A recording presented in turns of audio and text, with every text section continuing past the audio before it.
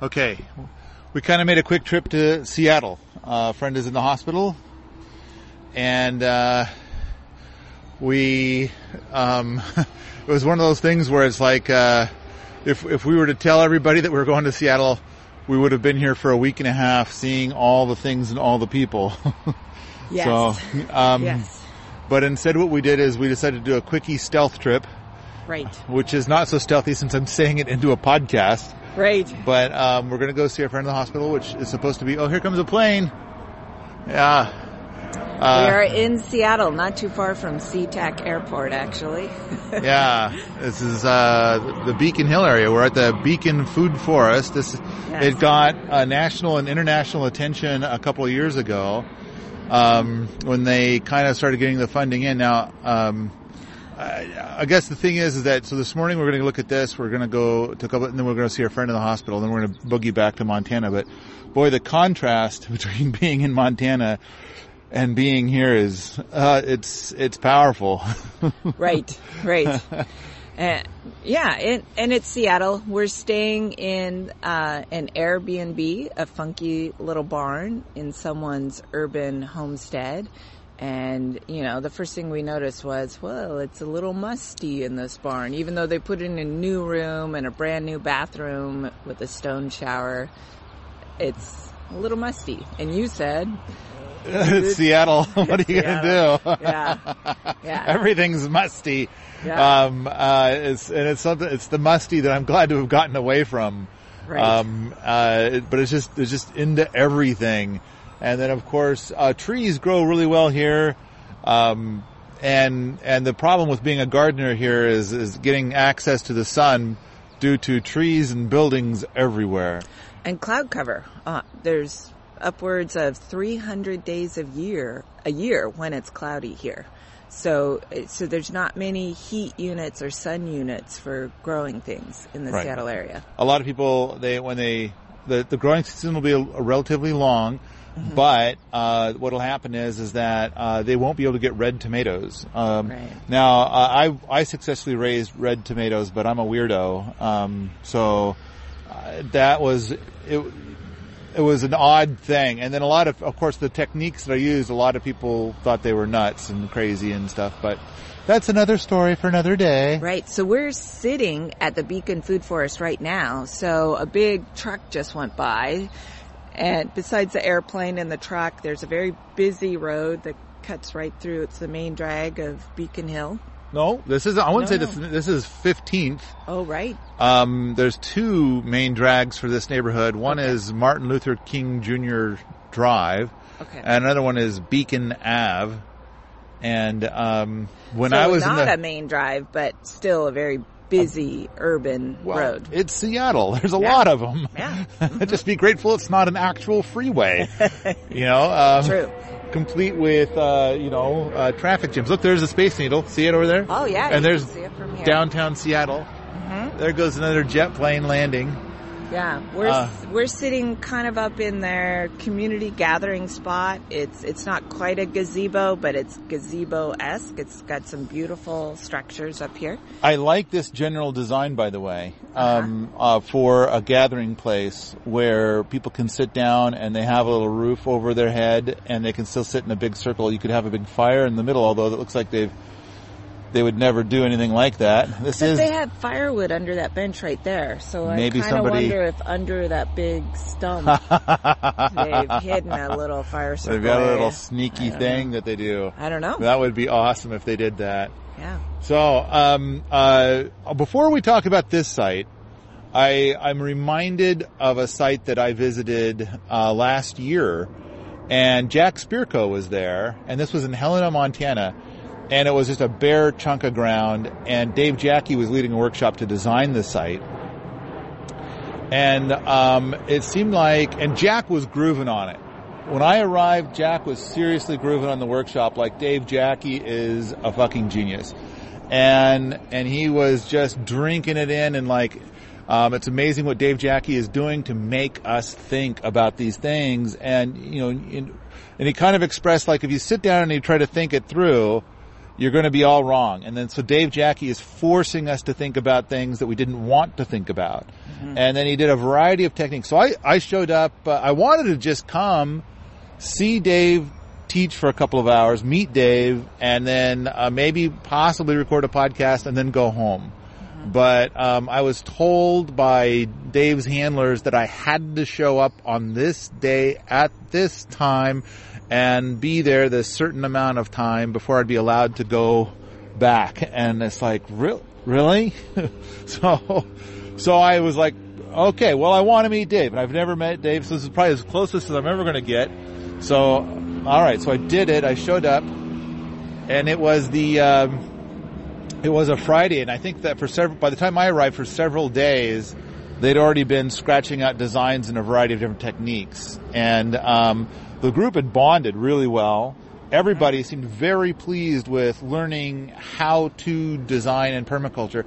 And one of the techniques that they did is that they took designs, and then they would take away your design and give you somebody else's design. And then your job was like to make somebody else's design be the best that it can be with their ideas. Something like that. I didn't fully understand it, but Jack was just super excited.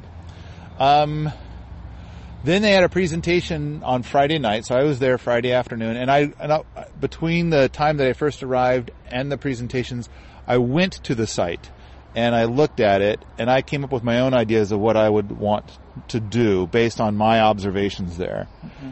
And of course, as is good and right and decent, my designs were radically different from everybody else's designs. And of course, everybody's designs were radically different from everybody else's designs. Mm-hmm. So they did do some things where it's like, okay, let's try and design independently and let's try to design collectively. And of course, each of those techniques would generate different designs. And, so that night they had a big presentation and they showed off like, 5 different designs, to the stakeholders, which is like 50 people. And then the 50 people got to give their feedback on it. And, it's this stuff you could probably predict exactly what was said. Oh, we really love this. And somebody's saying, well, I want to see more of my thing. And somebody else is like, oh, I want to see more of my thing.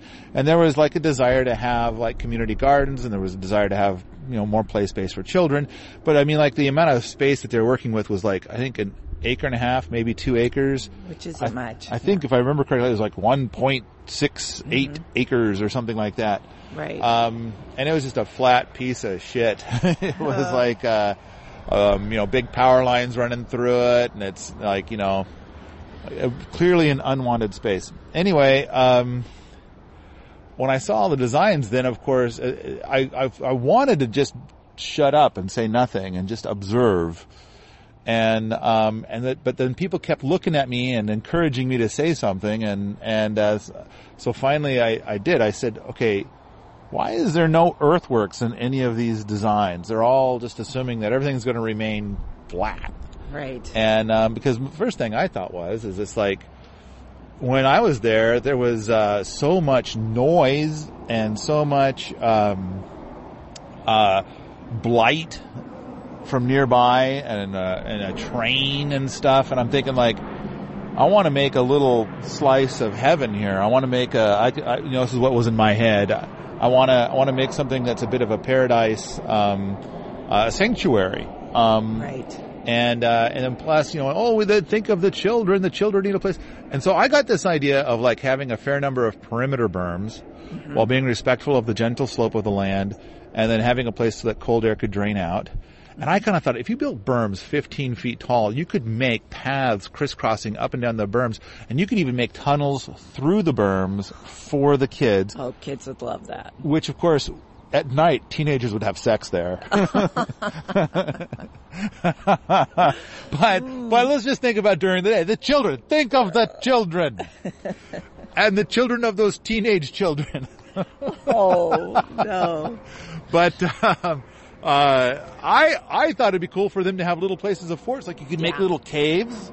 Yeah. As well as little tunnels for the berms. And then the berms would block out the noise and the blight. Plus, you would add texture to the landscape so that you could have things warmer and colder. And I was kind of thinking, like, in the middle there could be a big centerpiece and grow a lemon tree. So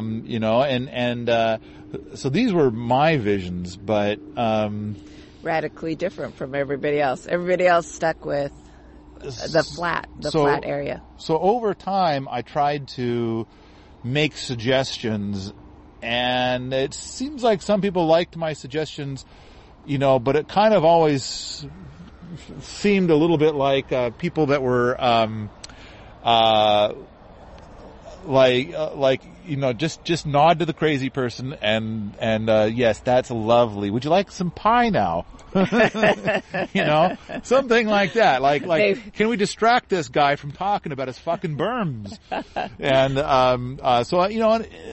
Anyway, and Jack, that was when Jack came over to our place in Montana, and we'd only been there like a couple of weeks. Yeah, and you guys discussed things. I wanted you to make a podcast about that, but neither one of you wanted to. No, I wanted to make a podcast, but Jack kept putting it off and putting it off and putting it off, and finally, the last time I talked to Jack about it, he's like, you know what? I don't want to make a podcast bashing Dave Jacke.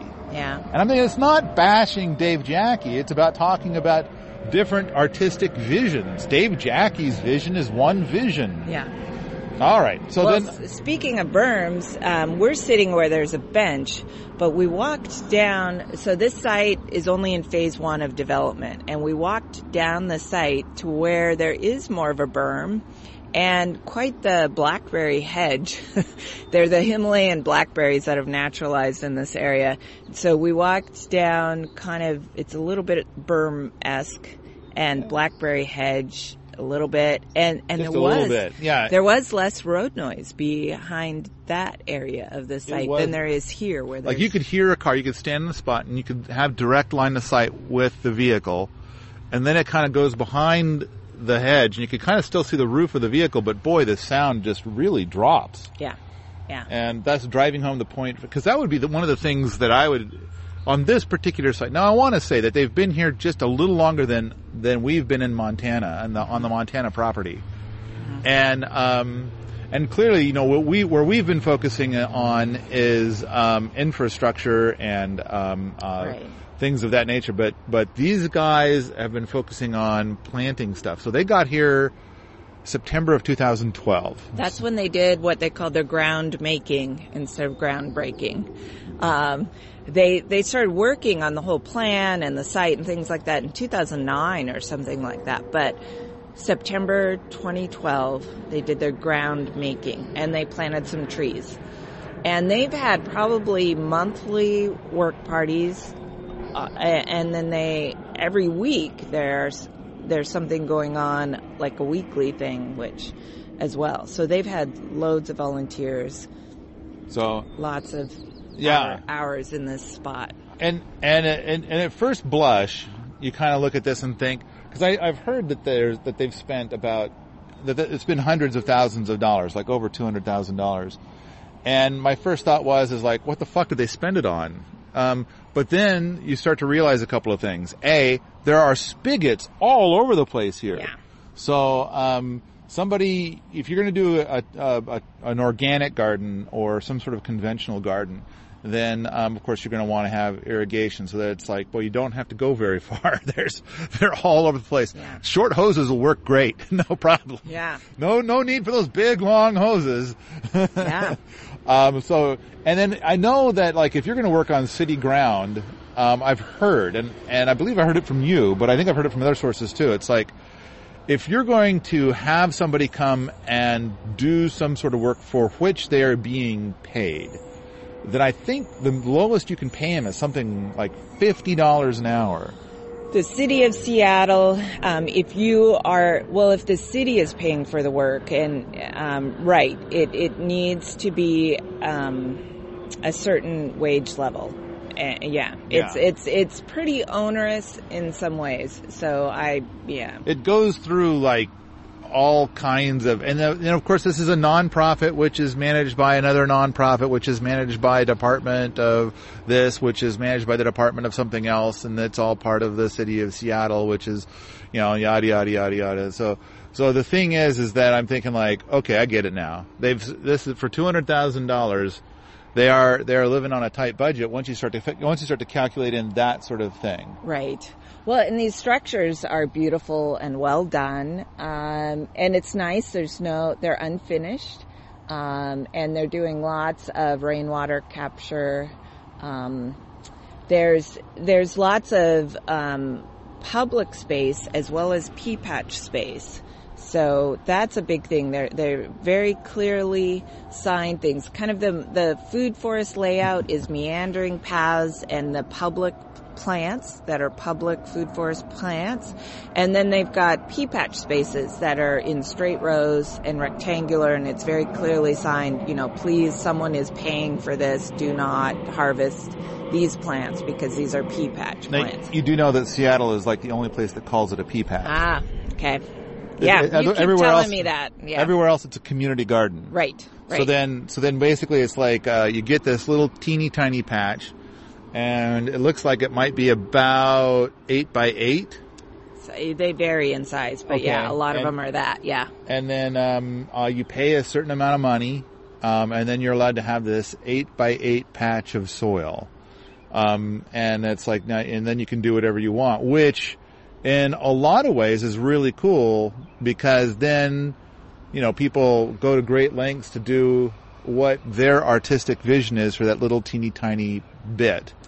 Yeah. And so I like the idea that they've got places where there's a collaborative vision that can be implemented, and then there's places where there's an independent vision. I mean, I think independent vision is more important, but I think it's nice that they do have places where there's collaborative vision.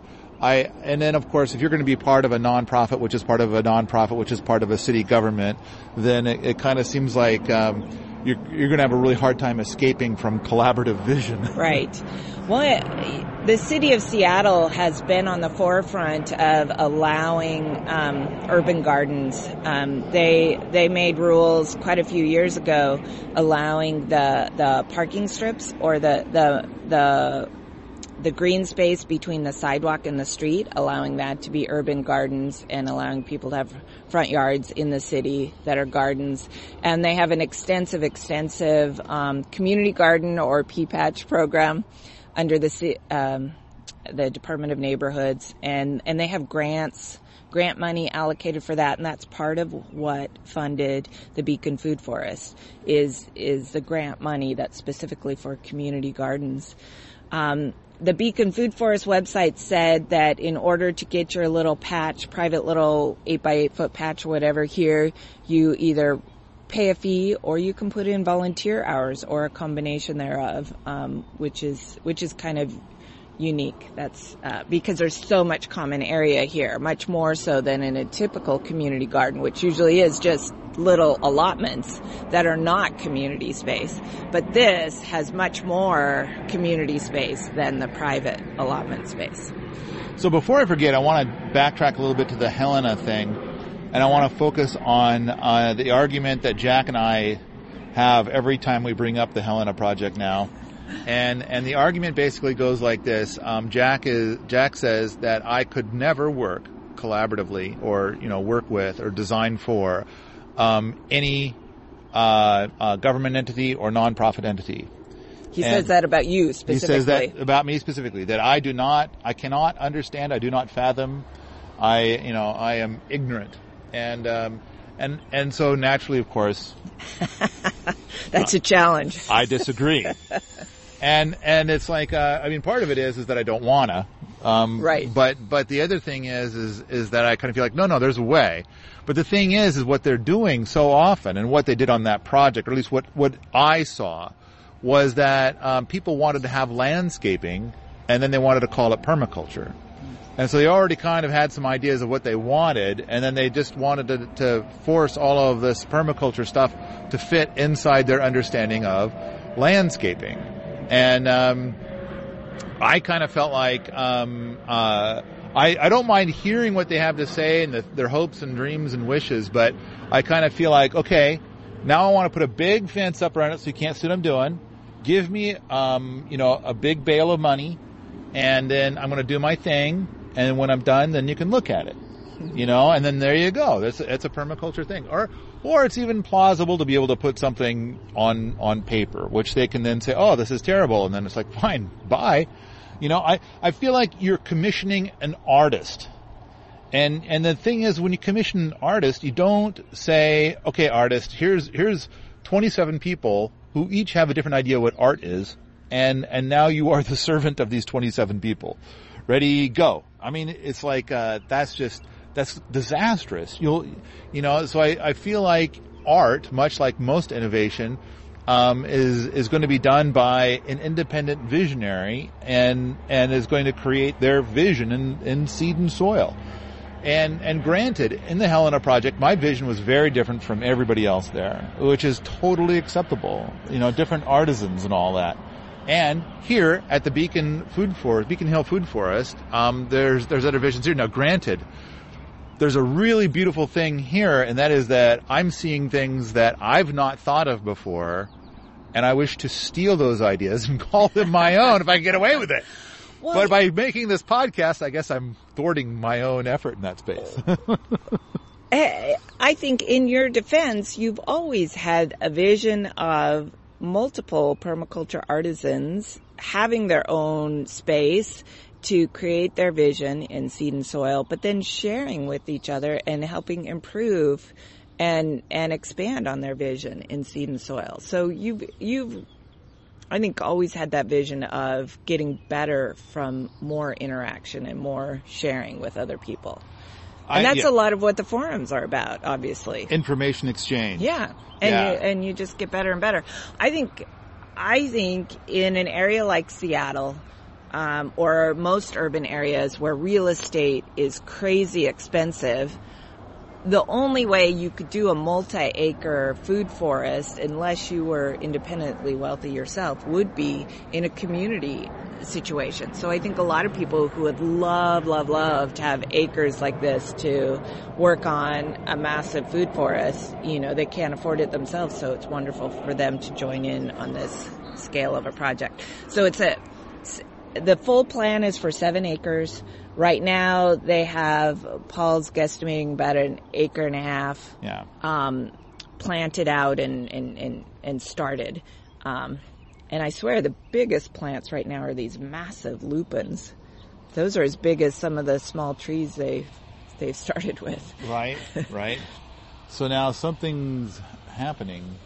Oh, there are people over there? It looks like there might be a class coming through or something. Okay. Which I do think is going to be like a great value of this. I wonder if 10 years from now, if this is going to be one of the things that people will visit here. Although I got to say that one of the things that was originally kind of making it difficult for us to see this was the lack of parking. It's like, I think we may have taken one of 3 parking spots.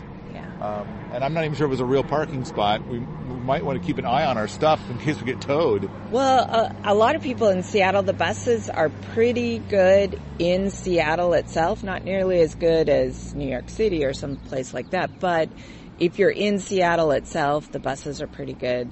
And in fact, where we were staying, they had bus schedules for us to look at. Oh, okay. All right. Cool. I got a list. Yeah. All right. So the first thing on my list is these. When you've got something and you want to be able, I think if you're going to plant something and you want to respect the things that are planting there, and then so that when people show up and then they are standing there looking at stuff and they're kind of going, what's that all about? Then it's good to have some sort of signage or something so you know what this plant is, what its story is, things of that nature. And then there's lots of different ways of going about doing that. This is the first time I've seen this particular technique, and I'd never even thought of it. I think it's amazing.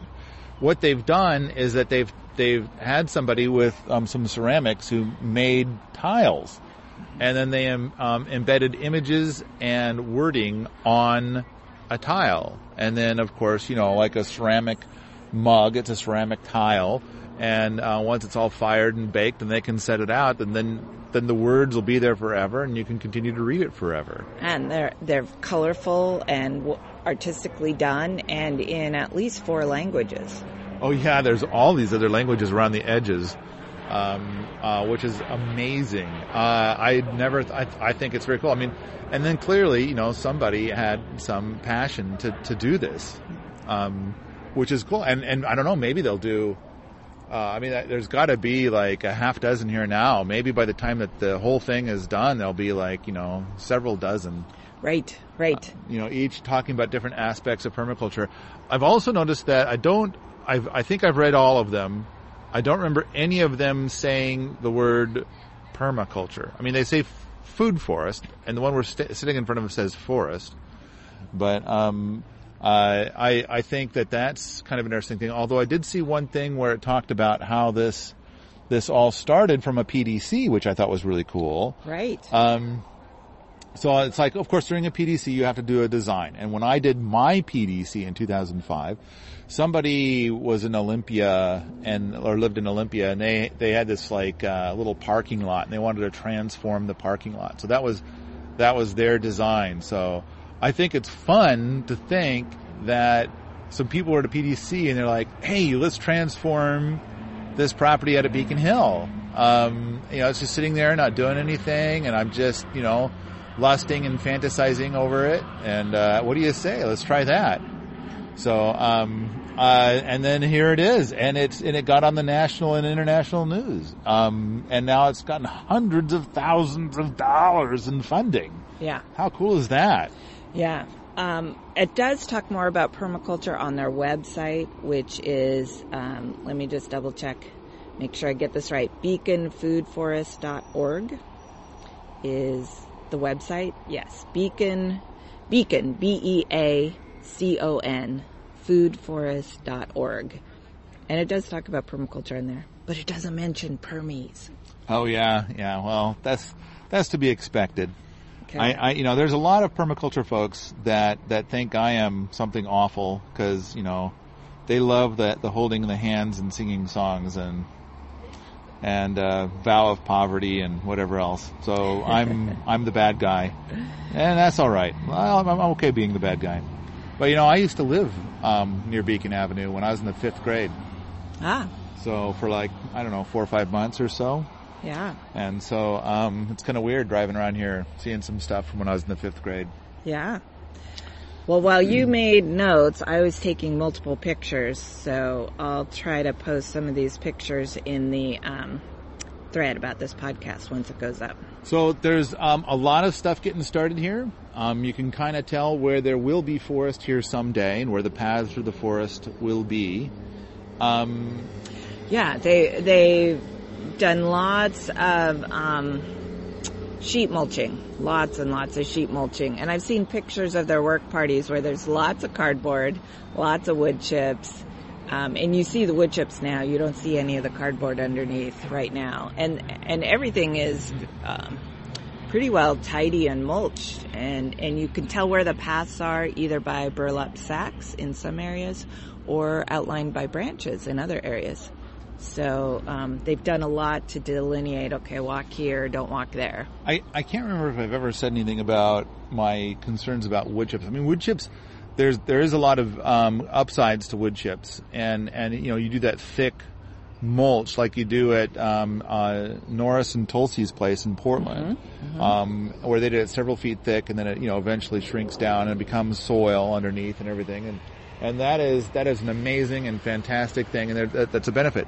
There is something that I'd be concerned about, though, and that is persistent herbicides. And trees do take up persistent herbicides, and it stunts their growth and makes them sad, but it doesn't kill them.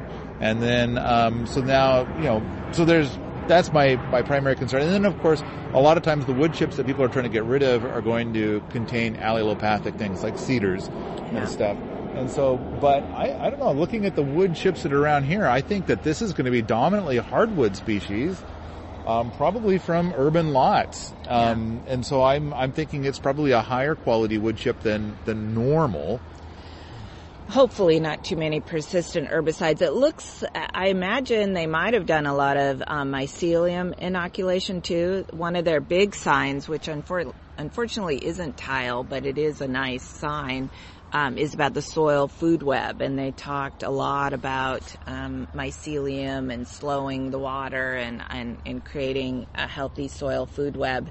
And I took, we could see lots of mushrooms sprouting in the wood chips. Oh, yes. Lots and lots. And then they have a little mushroom log thing in a little shade house going on here too.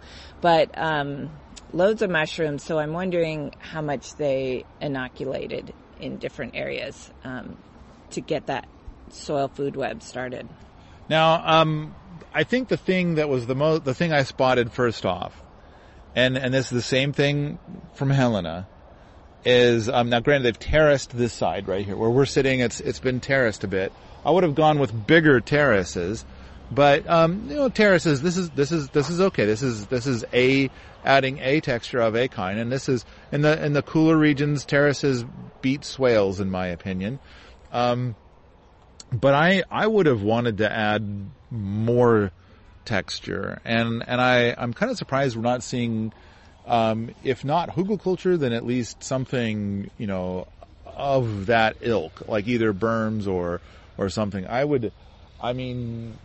We started to talk a little bit about, okay, what would I do if I were the only person in charge here, which of course would never happen. But what if, Mr. Rogers' land of make-believe. And I think that, I would have a few berms. And in between berms, I would probably have a lot of hugelkultur, and I would probably add bigger, like wider terraces. So then the steep bits between the terraces would be bigger also, but the flat spots would be bigger. And then I would try to have curving berms and curving hugelkultur beds, and have them take on curving, interesting, non-symmetrical shapes, maybe artistic shapes, but with frost alleys where there's a place for any cold air to find its way down to that road down there. Yeah, so did you say it's a west-facing slope? And the upper slope, the upper part of the slope is where it's terraced more, and these are incredibly straight terraces because they're for the pea patch blocks that you rent. Look at that. Look at those kids right down there.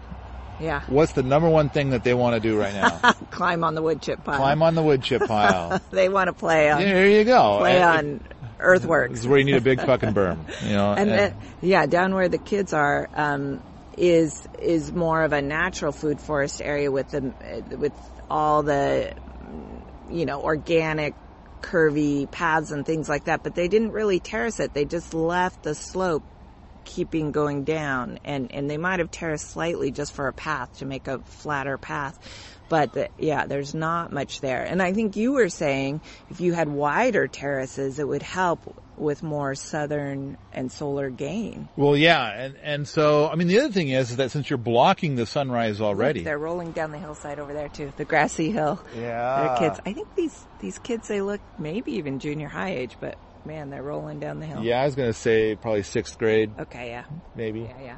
Yeah. And so, rolling down the hill, physically interacting with what they're finding.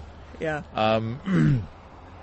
And not the stuff that's been designed. Look at, there's all this stuff that's been put out there for them to learn about, and most of them are bored to death by that and more interested in the wood chip pile and the slope. To roll on and tumble on and stuff. Yeah. So they have massively mulched to smother the grass here, because this is very, very old park grass. Yeah. and this part is the first phase, and it will be continuing north where the kids are rolling down the hillside, and they'll be eventually replacing that thick grass with more food forest stuff. Is the plan. So, next thing on my list is urbanite. Mm-hmm. Lots of urbanite. In order to build their terraces, they're using, and this is, of course, urbanite is going to be broken up bits of concrete, like somebody's like, oh, my sidewalk is all cracked and destroyed. I have to take it out and put in a new sidewalk. And so then they rip out the sidewalk and they break it up into chunks. And now it's urbanite. And then rather than taking it to the dump, people will reuse it for different things, usually horticultural projects. And they're using a lot of it here. Now, of course, anywhere where you see urbanite, so like we look down there and we'll see a sidewalk. And there's grass clearly growing right up next to the sidewalk. So, obviously, the grass doesn't mind that cement. I remember something when I was like 15 and I heard my dad say, growies don't like cement. And so it's always stuck in my head. And I've read in a couple of other books, like when building ponds, try not to use cement stuff because it does impact the water living creatures there. It does something to the water to make the water less optimal. And so there's a lot there that I don't fully understand. And I think I've expressed this before, and there's been people that have gone out to Permies and made it really clear why cement sucks. And then of course there's some people like, there's nothing wrong with it, it's fine. And it's like, I think there's different grades of fine, Yeah. If you've got a strong sense of apathy, then it's just fine. And then, but if you care about like, well, why are these plants, like, why is that guy's plant 20% larger than my plant? Yeah. And it's like this, now we're talking about the kinds of things that could make a difference. Well, that's another of your differences. You'd rather not use cardboard in your sheet mulching. You'd rather not use just arborist wood chips unless you know they've come from an organic location. You'd rather not use urbanite if you can use natural stone. And this first rimming of this community area here is natural stone, not urbanite, which is really pretty. And then, look at these pea patch raised beds. They're all urbanite. But there are some even higher raised pea patch beds in the topmost terrace, and it's untreated wood, which is very cool. We don't work here. We're just visiting. Looking around, just the same as I guess you guys are, right? Okay, we're back from that little sidetrack. So the group of kids that came through had a couple teachers, and they wanted to know if we were like involved with this group that made this and could give them a tour, I guess. And we told them we don't know. And the cool thing is they're doing a sustainability week and visiting farms and locations and living buildings and things like that all week long, and this was one of their stops. So they were interested to hear about Paul's website and stuff. So they talked about a building nearby that is beyond Platinum LEED that just opened up like a year ago. They call it the Bullet. The Bullet Center in Seattle, and it's going for the living building designation, which means it creates and takes care of its own energy needs, and in order for it to collect and use its own water, the legalities are challenging, and they said it needs to become its own water district. So, interesting. That was, it's like once again, innovation is impeded by legality. I remember my uncle tried to, because like where I spent some time growing up with my granddad, then there's a river that ran out back, and it was on my uncle's property, and it turns out that the river used to meander through the area, but then that hurt real estate sales or something. So what they did is they cut a big channel through the ground, and apparently I think this is the Army Corps of Engineers, right, to straighten out the river so that way there's more farmland, less river land. They did that in a lot of places. Yeah. And so then which destroyed a lot of habitat for a lot of different animals and made spawning more difficult. Yeah. And so my uncle decided that he wanted to for the part where the river would go through his land, that he would put it back the way it was. So they found out where the river used to run, and he wanted to put it back.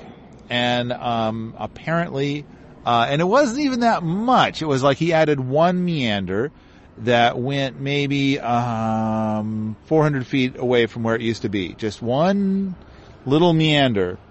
And it sounds like it cost something like $3 million just in the legal stuff.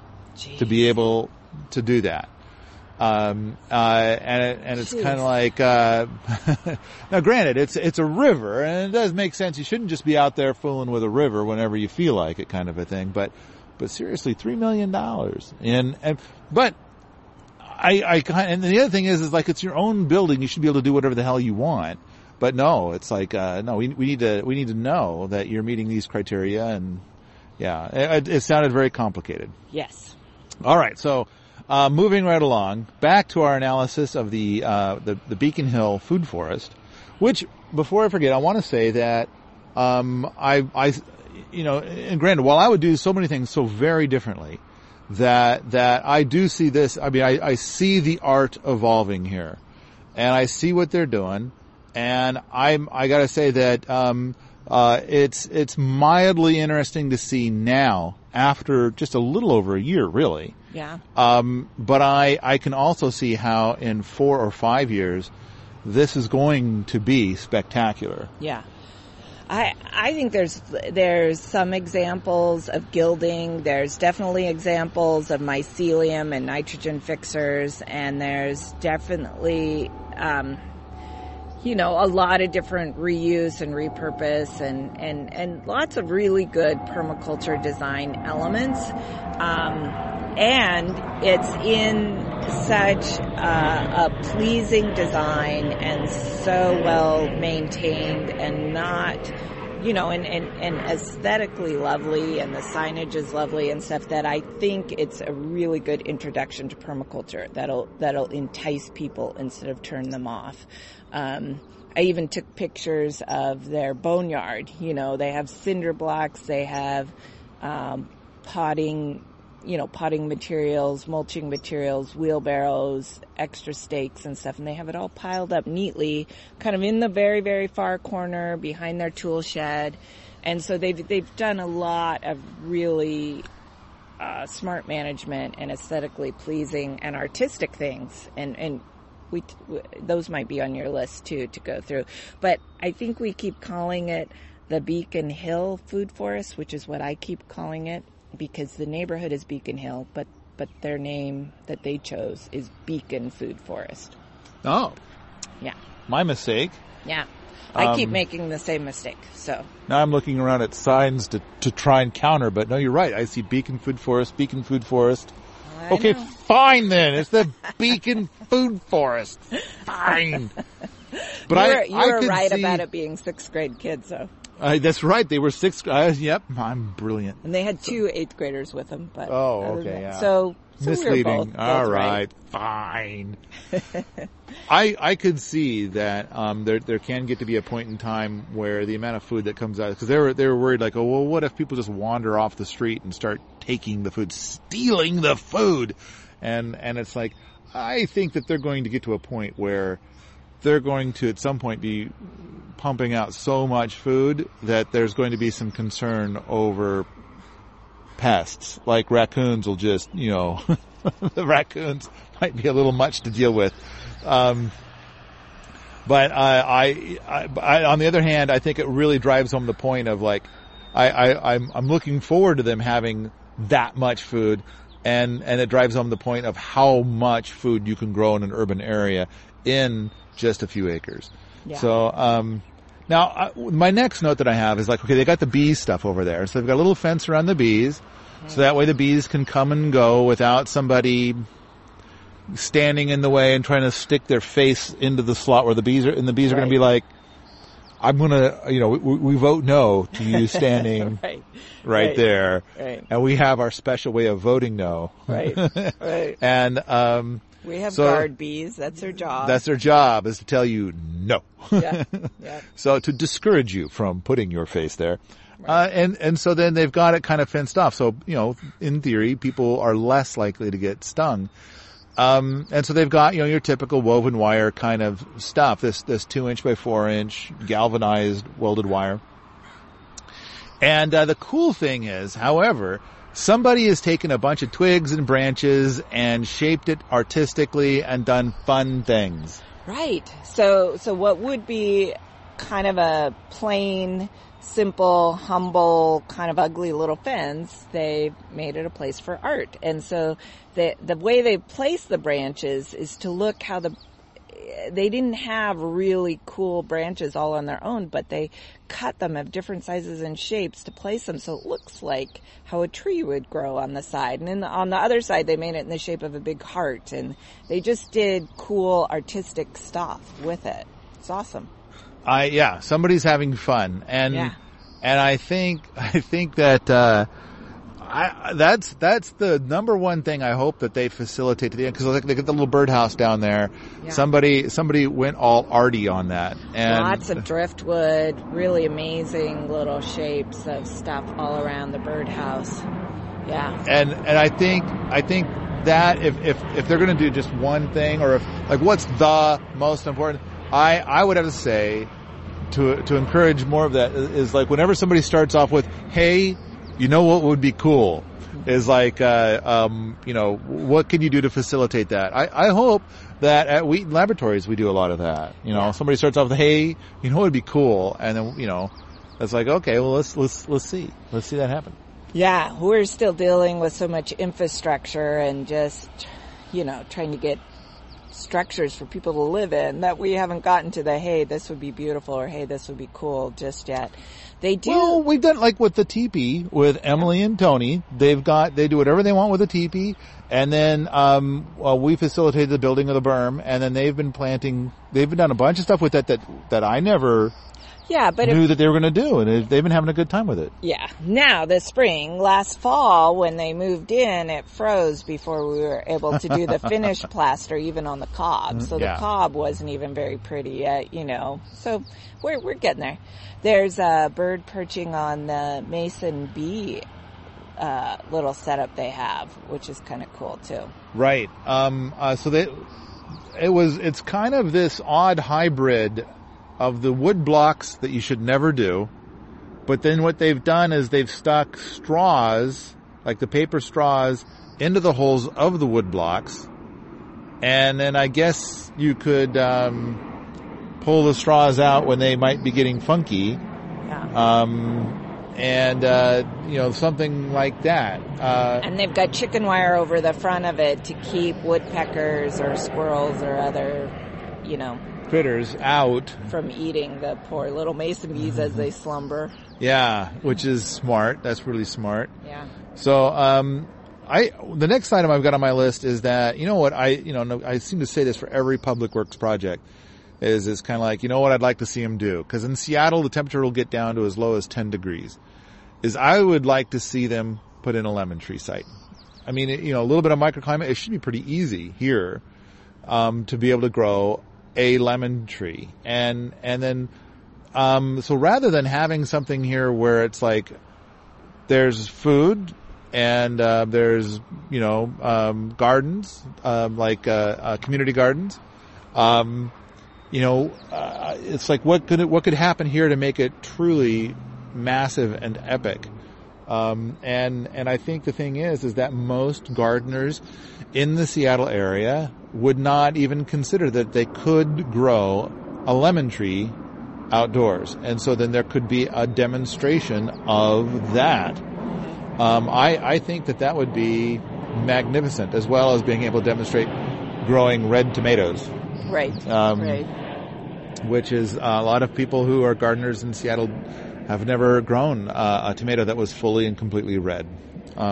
Speaking of gardening in Seattle, while you're checking your notes, there's loads and loads of wood chip mulch around the more food forest plantings, and then there are the pea patch gardens, and then also right here around the community area, there's in the terrace kind of around it, there's all of these mixed annuals and perennials planted around here, and it looks like they've used commercial compost or topsoil or things like that. And so the pea patch, most of the pea patch areas in this area here with the perennials and annuals there's no mulch. You see bare soil between the plants. And of course the plants are just starting and they'll probably create more of a closed canopy once they get larger. But I remembered that Toby Hemingway actually understood this a lot from living in the Portland and Oregon areas, that sometimes it's difficult to have mulches in this climate because they can create mildew, they create habitat for slugs, which will just decimate your food, and the soil doesn't take so long to warm up here with the cloud cover that sometimes you want that mulch off just to let the soil warm up, to keep the slugs at bay, and to keep the mildew down. And so it's weird to me because I think in Montana we want to mulch. Well, it's the same story here as it is in Montana when it comes to mulch. I mean, there's upsides and downsides to mulch. Yeah. But I think that universally the upsides outweigh the downsides. And then of course each mulch has a different story, and I mean I think that it's true. It's like if you want to be really intimately involved in your system, in your garden, your zone 1 garden, then by all means pull back the mulch in the early part of the year to let the sun warm the soil. Then put the mulch back on, usually around summer solstice. Then you put the mulch back on to hold that warmth in, and then of course protect the soil. I'm an advocate of like, I want to be even lazier. That sounds like work to me. So like, I want to put the mulch in the beginning, and then kind of good luck, you're on your own. I hope that the plants that grow here make more mulch for you through the year, because I sure as hell won't be back, except to harvest. Right. And another thing is that it's like, if you're growing, these patches for food are so tiny, then I could see it being something where you're going to meticulously, manicure every little bit of it. Yeah. Whereas what I'd rather do is have one person with several acres, and then it's like, good luck, plants, you're on your own. Yeah, we got enough potatoes, we got enough of this, we got enough of that. Yeah. It's like, that plant over there is not doing so good, who gives a shit? Yeah. And it's like, because there's plenty more over there. And as opposed to like when you've got such a tiny patch. Yeah, I'm just looking behind you there at, not at the plane going overhead again, but at the, even though they manicured it, I mean, you don't see a speck of weed between their very intentional plantings. They have let quite a few things overwinter in the pea patches and in the community areas, and they've let things go to flower. There's some brassicas that overwintered and are flowering now, which is awesome. And we've seen lots of bees, bumblebees, honeybees, lots of birds, lots of things happening. So, I've got the next note I have on here is that it's been a long time since I feel like I've had an allergic reaction to anything. And I'm not much of an allergy guy, but boy, there have been a couple of times where I've been someplace and it's like my nose has an on-off faucet and somehow it got mysteriously turned to on. And it's like, burning through a roll of toilet paper, a couple rolls a day maybe. And boy, there have been a couple of times today where it's like, I don't know what happened, but suddenly here it comes, and it's that allergy kind of thing. So there's something in the Seattle area which is triggering some sort of allergic reaction on and off for me. Well, I'm having the reverse. I'm much happier here than we stayed in a hotel one night last week, and in that hotel, you could just smell the cleansers in the bathroom and the perfumes in the sheets from whatever they washed and fabric softened things with. And then everything was fluorescent lights in the hotel. I haven't had a migraine in at least a year, I think, and I ended up with a migraine. It could have been a perfect storm of multiple factors, but being in a hotel room with the chemical crapola, and then because I had a reaction somewhere else where the perfumes in the bedding was just so strong, I felt like I was getting an allergic reaction until I washed my pillowcase, and then I felt better. So getting the migraine after being in a hotel with fluorescent lights and chemical shitstorm, and then I specifically chose this Airbnb place because these people are into foraging, they're into organics, they're into local food. Rock climbing, boy. And fermenting. Yeah, rock climbing, yeah. I think the place we're staying is decorated in rock climbing fixtures. It is. It's a barn, and they've created rock climbing walls in there. And they said, yeah, you guys can do that. But in the bathroom, the sheets don't stink like chemicals. In the bathroom, there's only organic, unscented bath products, which you and I don't even use because we're no poo. But I mean, I'm not getting a reaction here because I think that's a huge upside to Airbnb is you can find a place that kind of might have your values. And they have a great little, clearly labeled garbage system there too. Like, this actually ends up going to a landfill that gets shipped to Oregon. To a landfill in Oregon. This is recycling and this is compost. Very clearly labeled. That was cool too. Yeah, that was pretty wild. Yeah. I mean, so I like doing the Airbnb thing, and I liked when we went to San Diego. That was, what do they call that one? VRBO? Oh, right. The vacation rental by owner. Okay, VRBO. Yeah. And much better because like we went to the SEP thing a little while ago. And so, yeah, I think the podcast that we recorded, we mentioned this before, it doesn't go out for several more weeks because it's waiting for, that movie to come out. Right. So SEP gave me an award. It says the Duke on it.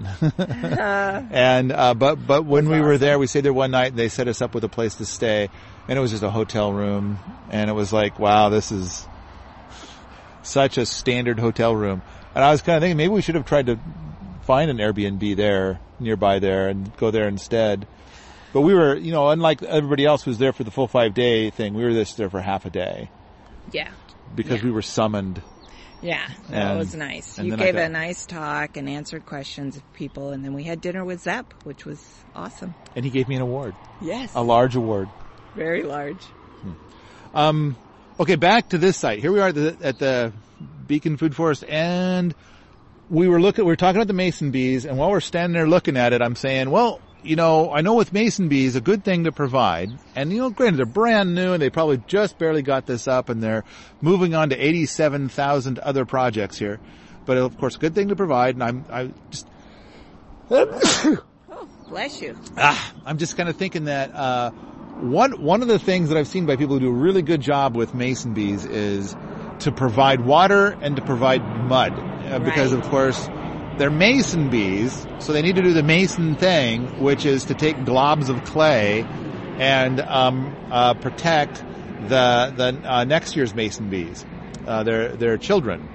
So, and then, of course, when we talk to Dave Hunter about it, then there's always let's provide lots of different varieties of clay and whatnot. And so I'm kind of looking around like, where's the water? Well, we found it. And sure enough, they've got a little kind of wetland thing set up, which I think, it's a very important, I'm wondering why they don't have like a little sign down there that says like, here's our little wetland. If they've got a little sign, I haven't found it yet. Here's our little wetland, and it's providing lots of edge. This is a little, long, skinny wetland, not a swale so much as maybe a ditch. Yeah. But definitely packed full of cattails and moisture, and so this is where the mason bees will come to get their mud and their water. Horsetails, yeah. You can tell this has been a water-containing ditch for a long time. Horsetails and cattails. Probably some monkey tails and some elephant tails. But yeah, the well-established cattails and horsetails, you can tell that's been a very moist area for some time. I think that they're creating this. Not only is it going to end up being a template for cities all over the world, because I know that I've been approached several times like, oh, I live in this town and we want to build a food forest like they're doing in Seattle. Mm-hmm. And, can you help us with the design? And it's like, can you post it at Permies? So, I think that these guys have a jetpack. I mean, and they gotta have it in order to be able to do something like this in a city. then there's going to be a mountain of red tape to go through and regulation. Even though Seattle's going to be more open to it than other cities, and by other cities, I'm going to say on average, like Portland might be even more open to it. Missoula would probably, whereas like I would imagine that Missoula would push one forward even more than Seattle would. But anyway, it's still going to be hard, and somebody's got to, make that run. And then I kind of feel like they've got a good start. It's just been a little over a year, and it's a good start. And it's like, it doesn't look like much right now, but a little it doesn't take very much imagination to see 5 years into the future of just what they've planted. Like if they do nothing else, and they go away 5 years into the future, this will be magnificent. In fact, there's a place, I think it's like around 103rd Street here in Seattle on the northern side, where apparently somebody snuck onto a piece of city property and started planting fruit trees like crazy. And so there's all these fruit trees growing there that are not exactly native plants, and nobody from the Parks Department certainly planted them. So they found out who it was, and the guy is now dead, but his legacy lives on. Awesome. Guerrilla gardening. Yeah, guerrilla gardening, man. So this is going to be epic. Yeah. This is going to be, even if they don't plant a lemon tree here, which is what I think that they should do. Even if you can still hear all the traffic and the sound, they don't put berms and hugelkultur in. Even if all those things, this will still be epic. Yeah. I think people are really excited about it.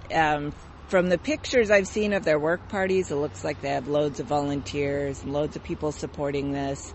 And they've had so much good press. The one other note I had from the photos I was taking is we were reviewing a different thing, and you said they have no brush piles. And then we saw a pile of woody bits here, and you thought, oh, that's a brush pile. And I said, you know what? I actually think they're using those branches as stakes, as outlining paths, as their artistic stuff. They had a big pile of wood debris that I think they're just going to be using it, not leaving it as a brush pile. But, speaking of, we don't have a brush pile at base camp yet. We don't. We're just now planting seeds have been planted a few weeks ago, and we're seeing those things come up. But we're just getting started in that. Whereas here first of all, they bought this September 2012, or not bought, they got started September 2012. That's when they did their ground making. Yeah. And then so that would mean that they might start doing some of their earthworks, or they might plant a few things and stuff like that. Then the following spring, they could do more earthworks, more planting. Whereas we showed up, I got my boxes moved into that house in the early part of June. You got moved in the late part of June. I think it was, so right around, I think we were finally, ready to move forward around the end of June. And it was an unseasonably hot June. It wasn't a good time to plant. So, we didn't, and instead of planting things, we focused on infrastructure and, getting the first wafati in, getting the pooper up on the laboratory, things of that nature. And so here, picking up garbage. They don't have anybody living on this piece of land. So, I guess I'm seeking for cheap excuses why we haven't gotten as far as they've got. We've had different priorities, less volunteers, and our winter might be a little harder than their winter here. You think? Yeah. I imagine they can still work the land all year long. Here, they wanted to build a hugelkultur bed in January. They could probably do it. I think they had work parties all through the winter here. I'm on their mailing list, so I've kind of been watching a little bit of what they have going on through their mailing list, because I lived not far from here, and I kept meaning to come visit it when I lived in the area before I moved out to Montana, and didn't visit it till now.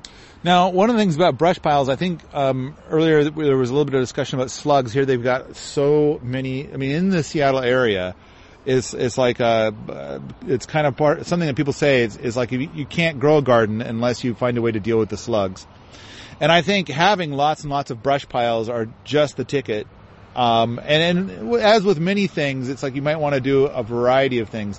But lots of brush piles are going to be a thing that's going to help. And then the little bit of mud they have down there, that little wet spot, it's going to help with mud daubers. And it's going to bring them in. They're going to help control a lot of insect problems. But my understanding is that when you have brush piles, there's a beetle that lives in the brush pile that thinks that slug eggs are the best candy in the world. And it apparently does amazing things to reduce your overall slug population. And snakes. Garter snakes. And then garter snakes would be a great one. Now, of course, it freaks the hell out of kids, but hey, this is nature at work, man. And we caught garter snakes as kids around in this area. Growing up in the Seattle area, that was one of our favorite pets. We were always catching garter snakes. So I think brush piles, lots and lots of brush piles, and then of course there's going to be a lot of other things you could do too. Rock piles. Yeah. So there's stuff. I'm at the I think that's the end of my list. Oh, yard art is the last thing on my list.